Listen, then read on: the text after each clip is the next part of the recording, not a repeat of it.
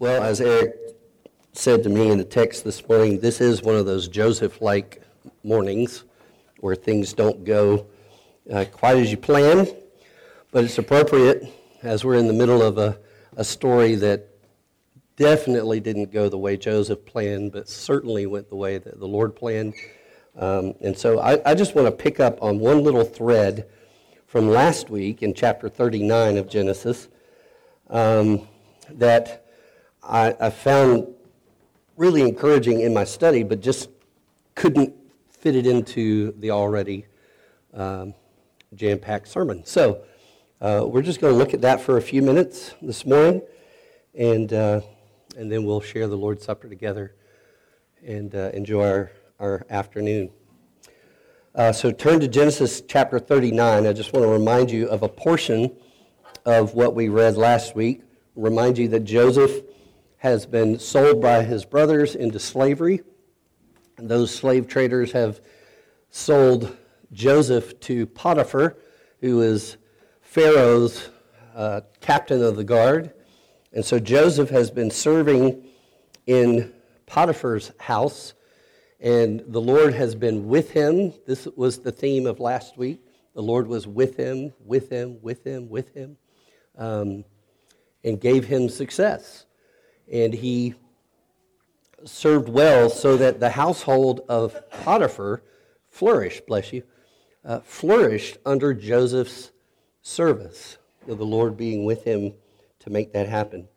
And we talked about how part of what it meant for Joseph to be successful was that he understood that he had to have known the promises given to Abraham and Isaac and Jacob, that the Lord had promised, I will bless you, and you will be a blessing to others. And that was the mission of Joseph, and we see that. We see him living that out in chapter 39. But in the midst of living successfully in the blessing of God and giving the blessing of God to others, Joseph is seduced to sin. And so let me just read that section. It actually is the centerpiece of that chapter. But I want to read that section, and before you begin to think that this is going to be a little pastoral excursus on watching out for sin, it is, but maybe not quite the way you thought. So listen to the Word of God, and just stay seated, and then I'll pray, and we'll jump in for a few minutes. Now Joseph, this is verse 6 of chapter 39 of Genesis. Now Joseph was handsome in form and appearance, and after a time his master's wife cast her eyes on Joseph and said, lie with me. But he refused and said to his master's wife, behold, because of me my master has no concern about anything in the house, and he has put everything that he has in my charge. He is not greater in this house than I am, nor has he kept back anything from me except you, because you are his wife. How then can I do this great wickedness and sin against God? And so you see, again, Joseph is continuing to live in the blessing of being God's person, living in the blessing of being God's. And so in his mind, to do this is a sin against this God who has blessed him with relationship with him. And then he also is remembering his purpose, that he is there to be a blessing to others, and including Potiphar's wife. It would not be a blessing to her for him to indulge in the activity she's inviting him to. And it would not be good for Potiphar. It would not be good for his household. It would not be good for Joseph. So he's living out that calling that he's been given. So how then can I do this great wickedness and sin against God? And as she spoke to Joseph day after day, he would not listen to her, to lie beside her, or to be with her. And so you know the rest of the story, that one day he is there working in the house, but all the other men of the house are gone, and she grabs him by his coat. Seems like coats get Joseph in a lot of trouble. Grabs him by the coat, and he runs. And she grabs him and says, "Lie with me." And he runs and leaves his coat in her hand. And she uses that as circumstantial evidence to prove that he had tried to have his way with her. And so he ends up being falsely accused and sent to the prison that Potiphar actually is in charge of. So that's the story, and it's this verse 10, as she spoke to Joseph day after day, that I want us to think about for a few minutes. Let me pray. Father, would you help me as these thoughts are fresh, and I appreciate you helping us to think clearly about them and to hear what you would have to say to us and encourage us with this morning as your people. In Jesus' name I pray. Amen. So let me make it clear here that Potiphar's wife here is not, this is not meant to make us, women are scary and dangerous. Potiphar's wife here is an example of what any kind of sin, and this isn't, our application of this passage isn't just in the area of sexual sin. Potiphar's wife represents, in this case, sin itself and its seductive power. It harkens us back, as I said last week, to the Garden of Eden, where Adam and Eve were given everything as second in command to God.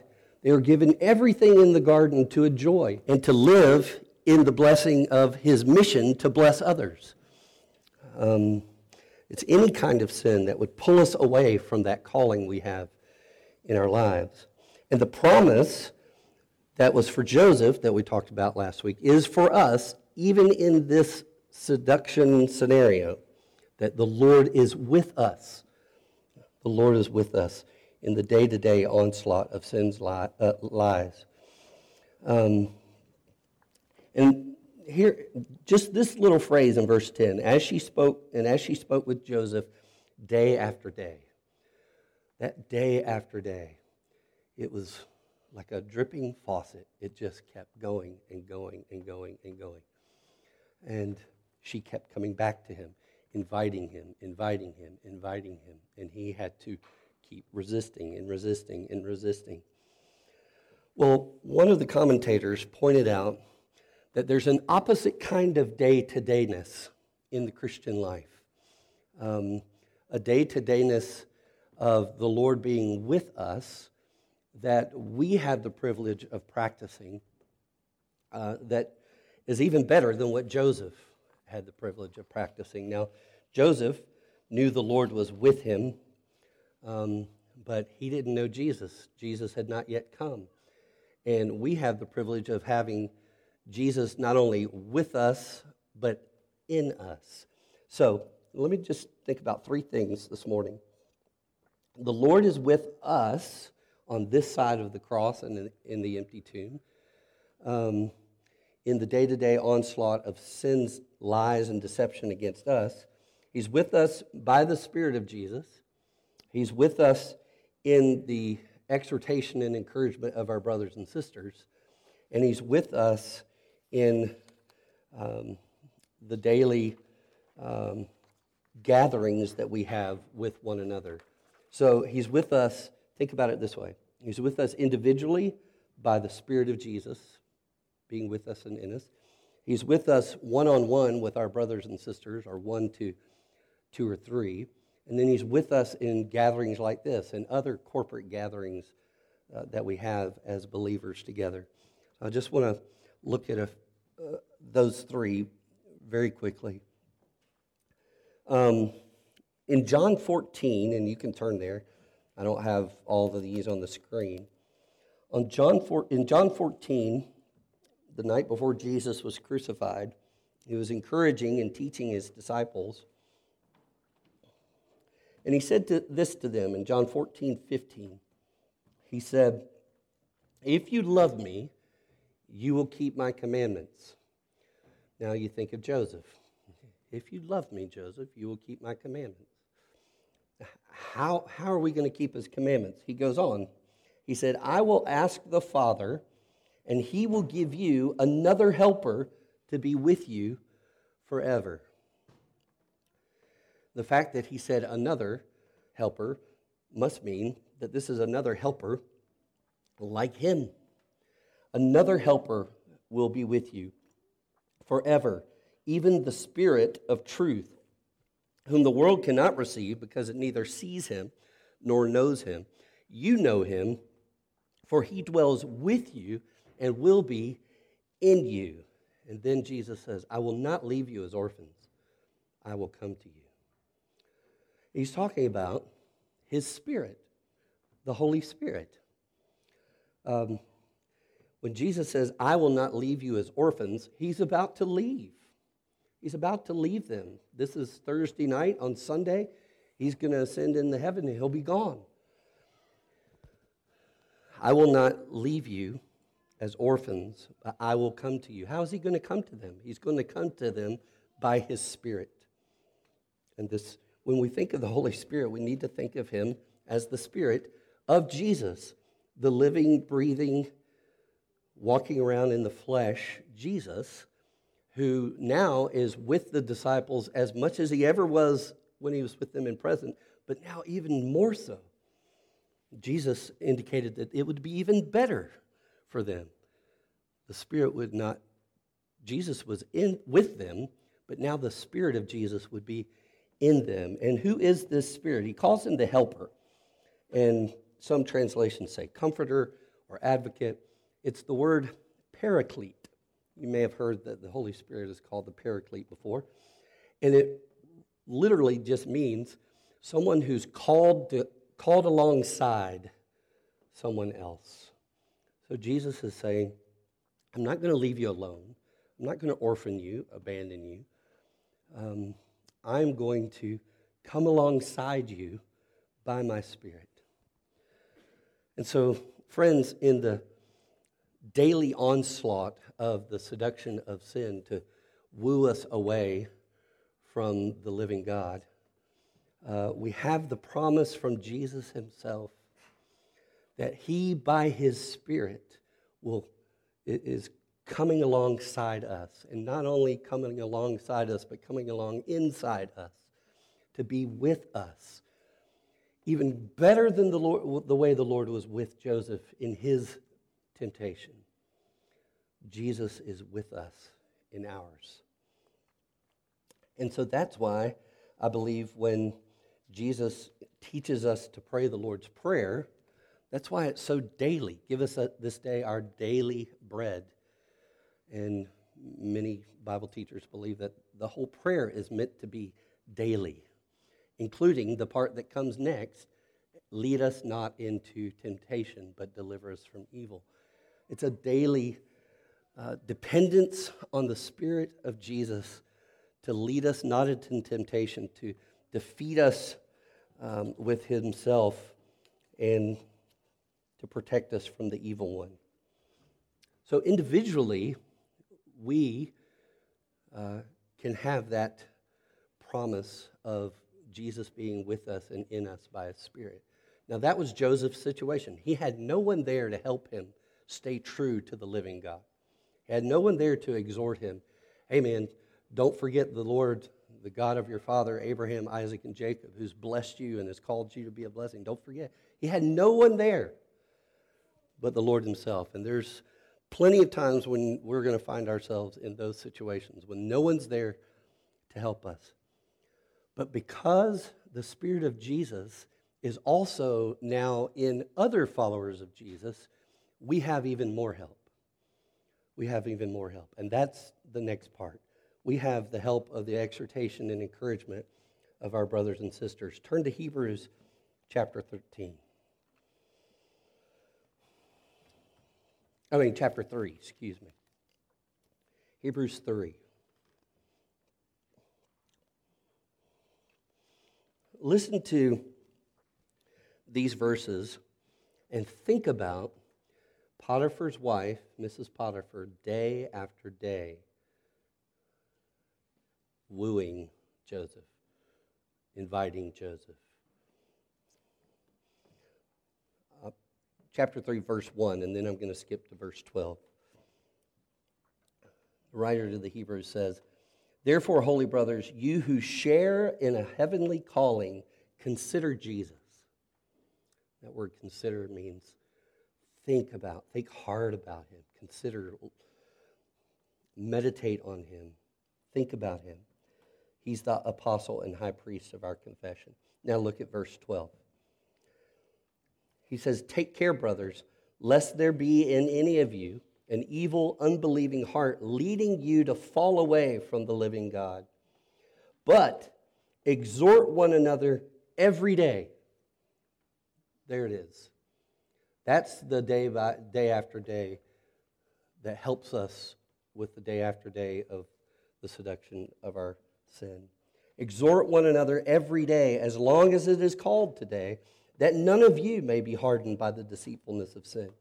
For we have come to share in Christ, if indeed we hold our original confidence firm to the end.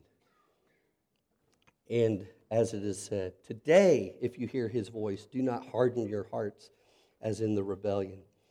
So, like Mrs. Potiphar, the writer to the Hebrews is saying that sin is seducing you and wooing you day after day to fall away from the living God, to have an unbelieving and hardened heart against him. Sin is pictured here as waging a constant battle to deceive and harden our hearts against the Lord Jesus. In fact, the whole letter to the Hebrews was written to Jewish Christians, Jewish followers of Jesus who have professed to be his disciples, who were being tempted to fall back into Judaism. This following Jesus thing is hard. So they're being tempted to fall back into their old life, into what they once knew. And so the whole letter to the Hebrews, and actually it's a sermon to the Hebrews, is an exhortation to say, Jesus is better. He's better than the angels. He's better than Moses. He's better than the sacrifices. He fulfills all of those. Jesus is better. Jesus is better, because the temptation that is coming at our hearts day after day after day is Jesus is not enough. Jesus is not enough. There's something better. There's something better. And it's the same lie that was told in the garden to Adam and Eve. God is not enough. There's something better. There's something else you need. And so he's exhorting them to say, you need to help each other. Remember, Jesus is better. Christ is better. You share in, you participate in Jesus himself. He's better. He's better. Exhort one another every day, because sin is coming after you day after day after day.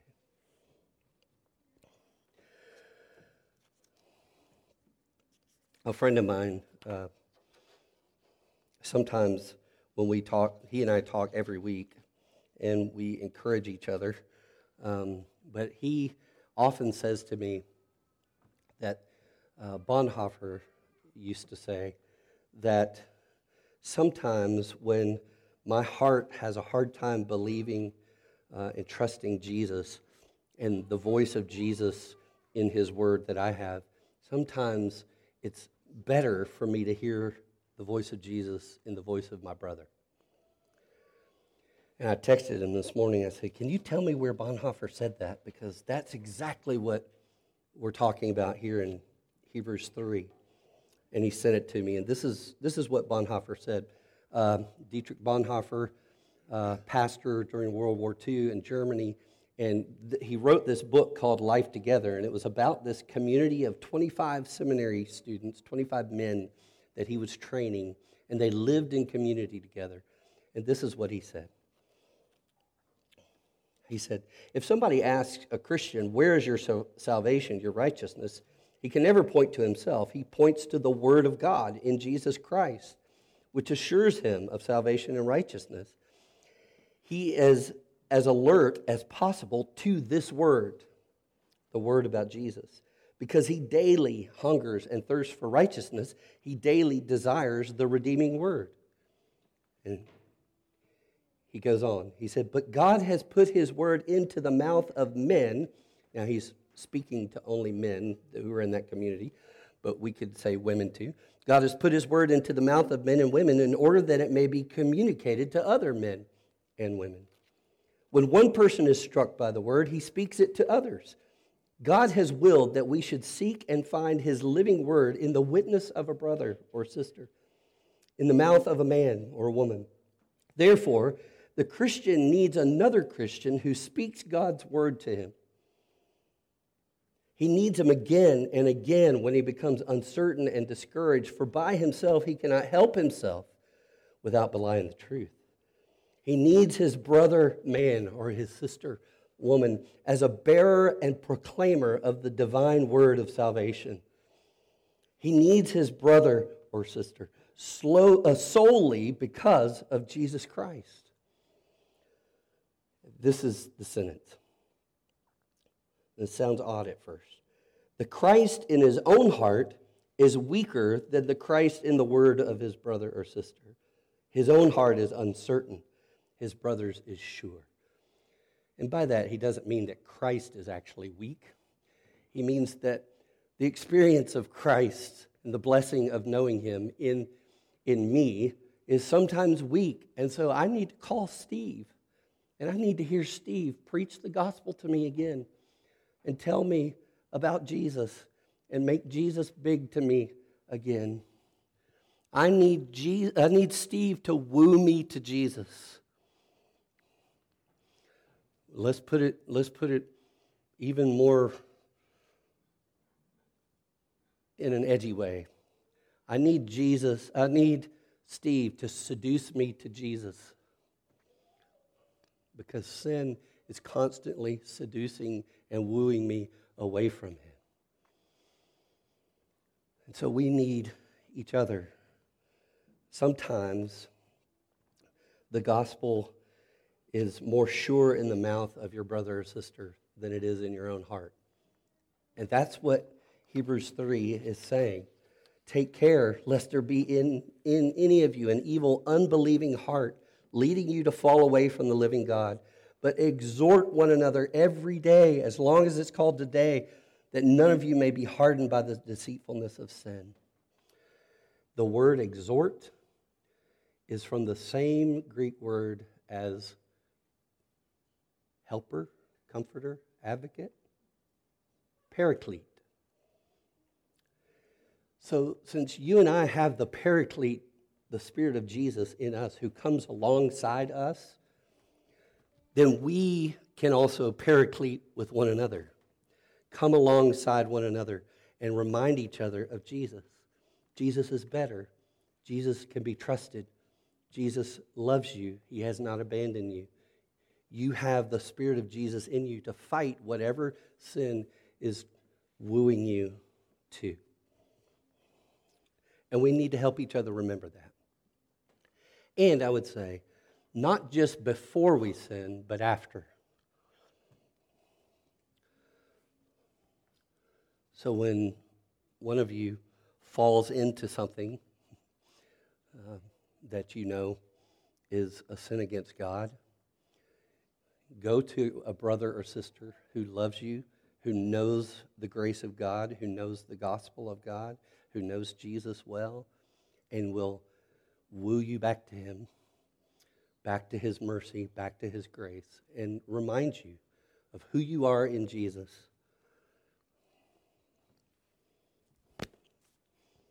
So, the Lord is with us, not only individually because he's with us and in us by the Spirit of Jesus, but he's with us in our one-on-one or one-on-a-few relationships with other believers.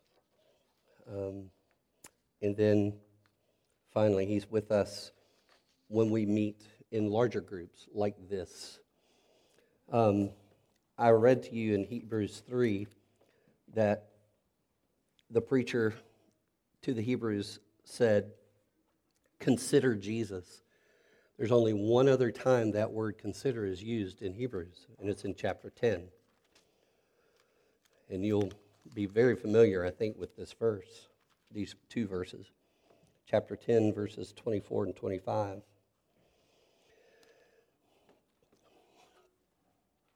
It says, let us consider. Think really hard about, is what that word means. So he says early in the book, let us consider Jesus. Let us think really hard about him. Pay attention to him. Keep our minds fixed on him. Our hearts fixed on him.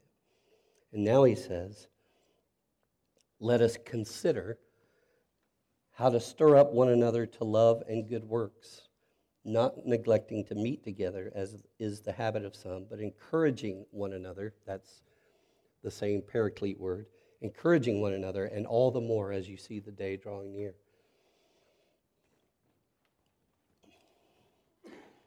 What this is actually saying is, let us consider one another in a way that stirs each other up to love and good works. Let us consider Jesus, think really hard about him, pay attention to him, and then let us consider and think about and pay attention to one another in a way that stirs us to love Jesus and love people and do the good that he's called us to do, including saying no to the seduction of sin. So I want to ask, friends, do you have a couple of those kind of brothers or sisters in your life whom you consider and you really think about? You know them so well that you know what it sounds like when sin is wooing your brother or sister. You know what it sounds like because you know them so well. You know what their patterns are. You've talked about it. Do you have people who have considered you well enough to know your patterns and to talk about the ways that you're being wooed, so that then you can paraclete, come alongside of each other by the power of the Spirit of Jesus who is inside and alongside you, and say, don't forget, Jesus is better. Don't forget, Jesus is better. Come on. Or after they failed, Jesus is waiting. He's ready to forgive. There's more mercy in him than there is sin in you. Come back, come back.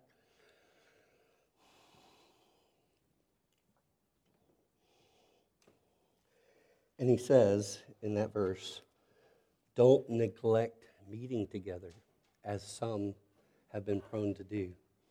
And so, not only in our individual conversations, but in our corporate gatherings like this, we're here to exhort one another and to say to one another, Jesus is better. And you tell me that you think Jesus is better just by showing up, just by being here week after week after week, just by coming to this table and showing that as your body needs food and drink to survive, you're saying by coming to this table, I need Jesus in order to survive. And he's better. I want Jesus to ruin my appetite for everything that's wooing me and saying, come be with me, come be with me. So friends, those were really the thoughts that I had that someone else spurred as I was studying last week, thinking about sin coming after Joseph day after day after day. And we, who are filled with the Spirit of Jesus, need to come after each other day after day after day and woo each other to Christ. If you're already doing that, keep doing it. If you're not, find someone who will woo you to Jesus, and find someone whom you can woo to him as well. Father, help us to continue to be that kind of congregation, that we don't neglect meeting together to help each other remember that Jesus is better. I need that help. All of us need that help. So would you come Spirit of Jesus, and make us hungry and thirsty for you. And then would you give us our daily bread?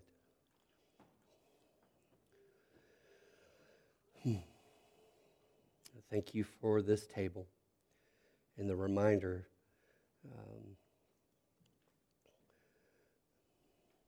that you taste better, that you satisfy.